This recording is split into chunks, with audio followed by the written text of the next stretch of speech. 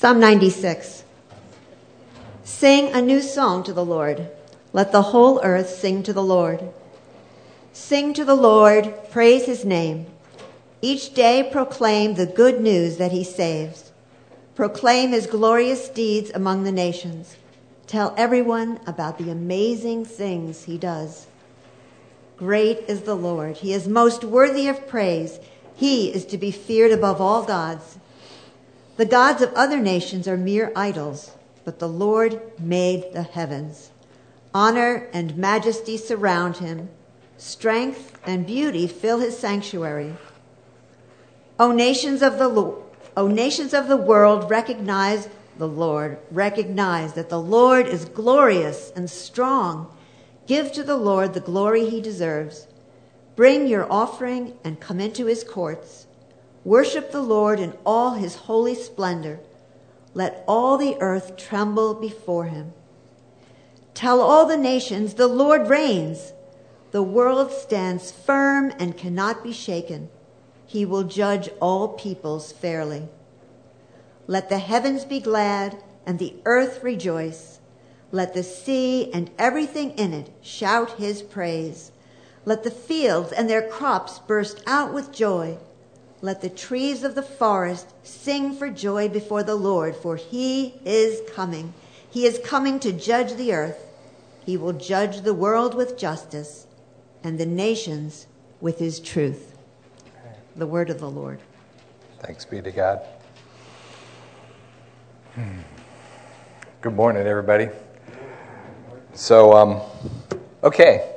One of my very favorite chapters in The Lord of the Rings is near the end of The Return of the King, and they, in the movies they just pass this by really, really quick, but there's a whole wonderful chapter on it. It's called The Fields of Cormallen, where the ring's finally destroyed, and all of this hard labor is finished, and Frodo is so broken down that he sleeps for 2 weeks. He just he's in a coma from the end of March till the middle of April, and he wakes up in this tent in a field in a bed with this linen, and Sam, of course, has been waiting for him to wake up this whole time. And then the coolest thing happens. It's what Sam has been waiting for. A minstrel comes in and sings this epic song about all of their deeds and how everything was accomplished and how excellent everything is now. And Sam just bursts into tears. So, I like Sam.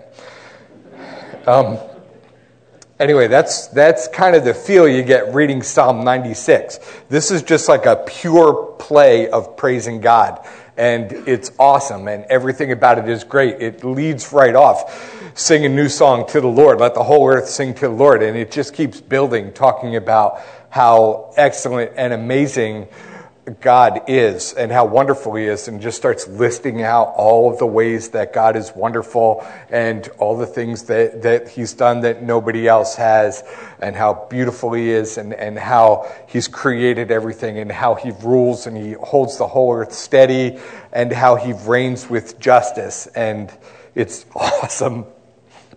And it calls us to be glad and rejoice. And so that's a good thing. Anyway, we've been doing this series on praying through the Psalms, and I accidentally started the series, and apparently now I get to conclude the series as well. And so we have this psalm, this last one. It's 96. It's this triumphant praise to God, and I have a confession to make that I tried to write this sermon. I tried all last weekend, and it wasn't coming together, and I'm trying yesterday, and it's falling apart because I wasn't feeling it, this triumphant awesomeness of I don't know, just, hey, look how great God is. It wasn't there for me. And in fact, actually, I'm very glad my friend Steve Huber is here, and he's given me many categories to think about life. And for the past couple weeks, frankly, I feel like I've been feasting at the Taco Bell dumpster. Thank you, Steve, for helping me to put words to what I'm feeling. And if I'm looking at it and I'm trying to pull everything together, the other thing that's really true is that faith is not the easy cheese of life. I don't just squeeze it out and everything is glorious and becomes better because I have a can of cheese. It's not where I'm at. Instead, this is where I'm at. Things at work hit me sideways. I run IT for a university, and this was the week that faculty does advising, so students can register for classes. And we had a website go down, and guess which website it was? It was the advising and class registration website, right in the middle of advising and registration. So I have an entire campus of stressed out students, and we're trying to troubleshoot that. More than that, I brilliantly the week before sent an email out to my entire staff and said, all of you guys are really good at losing your vacation days at the end of the year. Start scheduling vacation now. And so my web developer, who would have been the best guy to fix this, was on vacation. And then another guy who's a pretty decent developer and didn't necessarily handle this, but he would have been the second best guy to fix this, happened to then be home with a stomach bug. So having a really enjoyable time. And then there were struggles in my family, and I'll leave those out. They're the same struggles you guys all know. It's our families aren't that different. Just Well, anyway. And then I was praying for people who were stressed out about waiting for outcomes of medical tests, and that was no fun. And then I was reading the news, and the news is terrible. Last week I ran a 5K at a synagogue, and I'd signed up for that a while ago. But then, of course, the week before that, then we have a shooting at a synagogue, and I'm sitting here getting ready to run, and I'm looking around thinking, what kind of hatred do you have to cultivate in your heart to randomly want to shoot these people? How evil is that? It was pretty heartbreaking. And then, of course, that was followed up, immediately by a shooting of, college-age kids. And I'm walking through campus, and I'm like, ugh. I'm just seeing all of these. I probably shouldn't call them kids, but they all, I don't know. Once you're under 35, you look like a baby to me. Anyway, I'm just seeing all these kids, and I'm thinking, how broken and sad is this? And so I'm feeling the weight of all of it at once. And so then I'm sitting down to write the sermon, sing a new song to the Lord. Let the whole earth sing to the Lord. Sing to the Lord, praise His name. Each day proclaim the good news that He saves. And so I'm trying to wrap my head around that and write that and be faithful to what's in the text when I'm not feeling it. Happily for all concerned, Annette was there, and so she helped me out significantly. So pretty much all the worthwhile things I'm about to say, she tossed my way yesterday. Because you see, here's the interesting thing about this. When the psalm says, proclaim His glorious deeds among the nations, tell everybody about the amazing things He does, there's something transcendent about that. The praise we give to God is relevant and appropriate even in the moment when we're not feeling it. Okay? It's not that terrible things aren't happening. It's not that our lives aren't coming at us from every direction so that we're not overwhelmed. It's none of those. It's none of those things. It's that God is beyond that, above that, transcendent. That's really the word. That what he has done and what makes him incredible is beyond what our everyday lives are. And at the same time, he's imminent. He's very close. He's with us in the struggle. So it's appropriate and right to praise God. Because we have a God who has entered into our world and entered into our lives and who does amazing deeds among the nations. The other thing that's helping me out in this sermon is a point that Josh made last week, because he talked about speaking the truth about God and the world, even when it doesn't line up with how we feel. It takes a step of faith.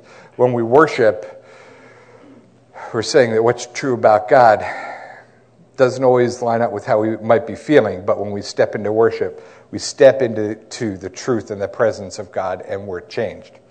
So in light of that truth, let's take a look at Psalm 96. So first question that I have for you is what exactly do you worship? What exactly do you worship? Hopefully it's God, but you and I both know a lot of times it's something different. N.T. Wright has said, you become like what you worship. When you gaze in awe, admiration, and wonder at something or someone, you begin to take on something of the character of the object of your worship. So looking at this psalm, who is it that we worship? Who is the object of our worship? And why is this worth contemplating? And here are just some of the things that leap out. Okay, so verse 2, each day proclaim the good news that he saves. Okay, proclaim his glorious deeds. Tell everyone about the amazing things he does. Okay, he's not an idol. He's not a mere idol. Mere idol.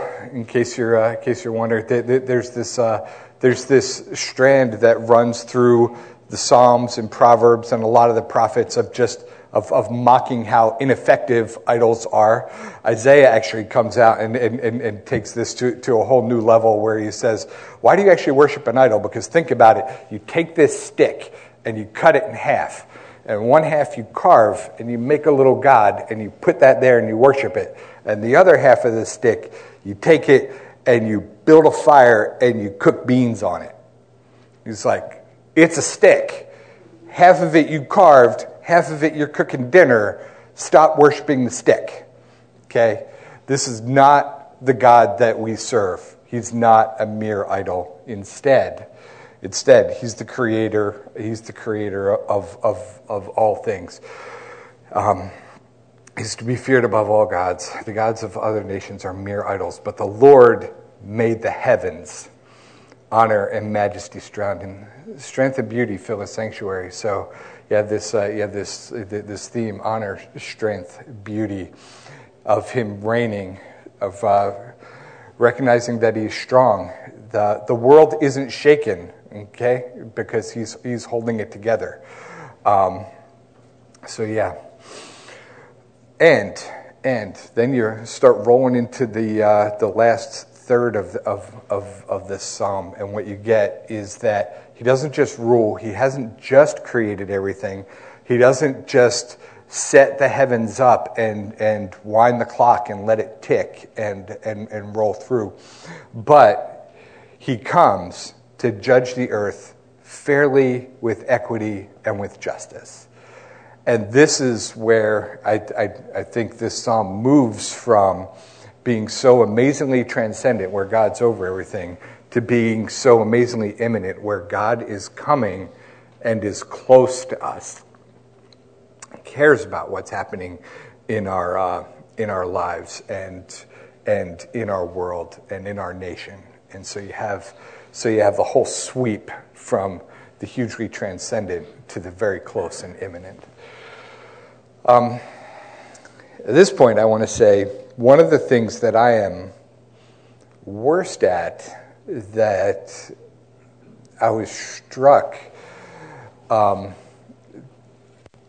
that I want to learn to cultivate is contemplation. Because actually, so think about this. And I listed out a lot of the highlights for you of what the psalmist is talking about that's so amazing about God. And if N.T. Wright is correct, and obviously I think he is, or I wouldn't have bothered to quote him on your sermon outline, that we become like what we worship, then maybe one of the things we should do is deliberately cultivate the skill of contemplation, where we're actually sitting down and deliberately thinking about who God is and what are these characteristics that we should be worshiping and we should like to emanate. Now, a lot of these things, we become like what we worship. Nowhere near on the same scale. Okay, I'm not about to create a star. And God created billions and billions of them. All right? That's okay. But there is an act of, there are acts we do that are creative and redemptive. I did not die for the sins of the world. Jesus did that. I speak about that, and I give God glory for that, and I speak about the truth of the mercy and forgiveness that's there, and I can lead other people to that. So it's, not saying it's the exact same thing. You're not, we're not gods, but we follow God. We are, if you want to get theological about it, sometimes that's called being a sub-creator after God. But you see what I'm talking about as we look at what God's character is and we contemplate it. We have the opportunity to engage in the lives of people around us and speak the mercy of God and the truth of His salvation, and to lead others to worship our amazing God as well.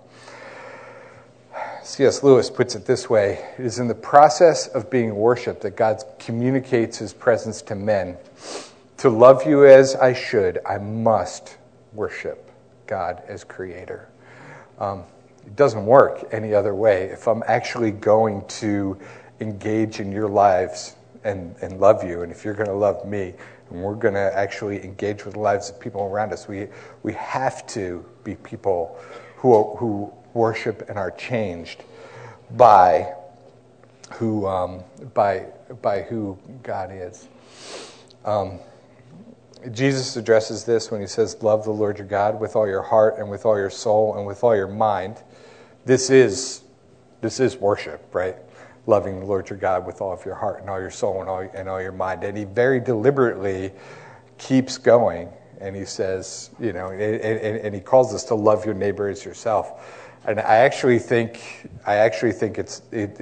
there's a causation there as we learn who God is and we learn to worship God. We learn to love the people around us correctly. When we step out and praise, the very act of worshiping God changes who we are. We become more Christ-like. We are united with Christ, and we are able to step out in love for others. All right. So, here's the thing. You have this, if you're going verses like 11 to 13, the last third of the psalm there. Let the heavens be glad and the earth rejoice. Let the sea and everything in it shout his praise. Let the fields and their crops burst out with joy. Let the trees of the forest sing for joy before the Lord, for he is coming. He is coming to judge the earth. He will judge the world with justice and the nations with truth. I think there's a real call in worshiping God, in recognizing that he is a God of justice, and this matters to our worship. So if we are going to be people who become like the one we worship, I think there's a call to us I don't think there's a call to us. I know there's a call to us to become people who care about and are engaged in issues related to justice. The Bible gets really, really specific and practical about this. Okay, farmers are told deliberately not to be careful when they're harvesting. Like, hey, you know what? Don't double check. Don't go back and pick up anything you left. Don't harvest all the way to the edge of your field. If you leave a sheath in the middle of the field, don't go get it. Let the foreigners, the poor, the widows, and the orphans go pick that up. Actually, deliberately leave it for them. That was the law in Israel. That's just one law related to that. There's a lot. Judges are deliberately told not to rule unjustly, not to favor the rich over the poor. Definitely never to take a bribe. And it goes farther than that. Actually, in Jeremiah 22, it actually comes out and says that's one of the reasons that is cited for actually Israel being led off to into captivity in Babylon. There are definitely other reasons, but that's one of them. That the house of David that was ruling was deliberately condemned for not executing justice appropriately and evenly, regardless of wealth, regardless of race. It's very specific about that. And then aliens and strangers living in the land should be treated equally and fairly. Israel's commanded to welcome strangers because they lived as strangers in Egypt. Pause and think about that for a second, because this theme comes up again and again. Welcome the alien and the stranger because you are the alien and the stranger in Egypt. Think about Israel in Egypt. This wasn't a fun little vacation. This command is not, hey, remember when you lived in Egypt, how much fun it was and how well they treated you? Therefore, you should pay it forward and return the favor. Israel and Egypt was 430 years of slavery. And God's saying, hey, remember that? Never let that happen to anybody else. Don't let it happen in your land. Don't let it happen in your land. And I'm mentioning this now because I actually think that our nation has a justice problem. That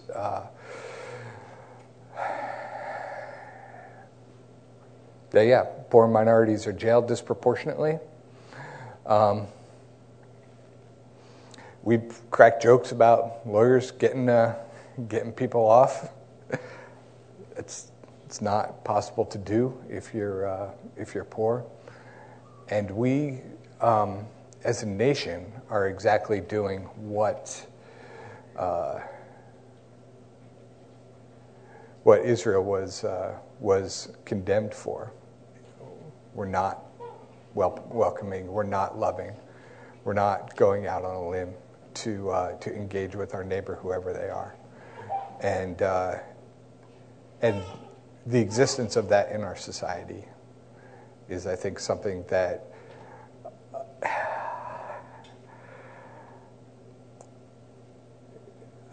is something that's extremely important. And this psalm actually praises God because he's the one who doesn't do that and let that stand. So anyway.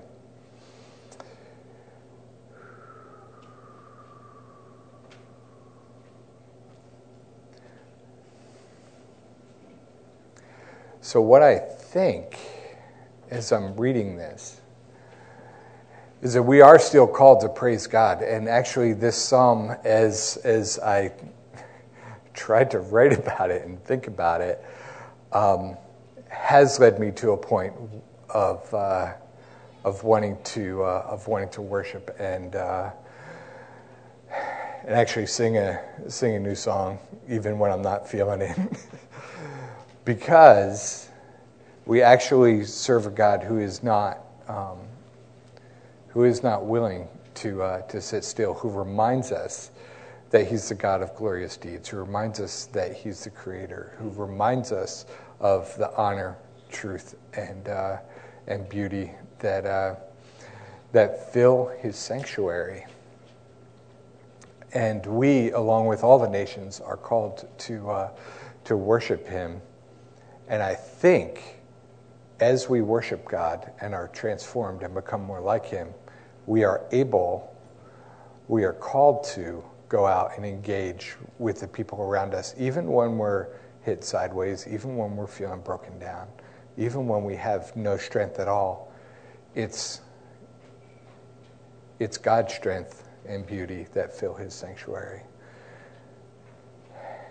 And what I think this psalm is a beautiful song to call us to pray for and engage with everyone around us, and to,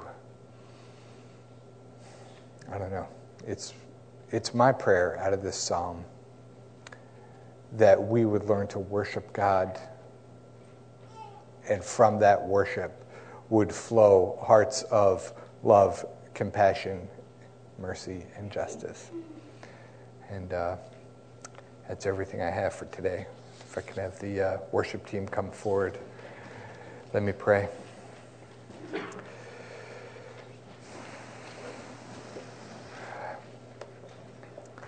Father, I want to pray and just praise you that you are the God who rules over all creation, who has brought us into being, who holds the world steady, who doesn't let us fall, whose honor and beauty and strength fill the sanctuary, who rules the nation, all the nations, with justice. And I pray that we would be people who love you and turn and love our neighbors. Thank you for your unfailing goodness. Amen.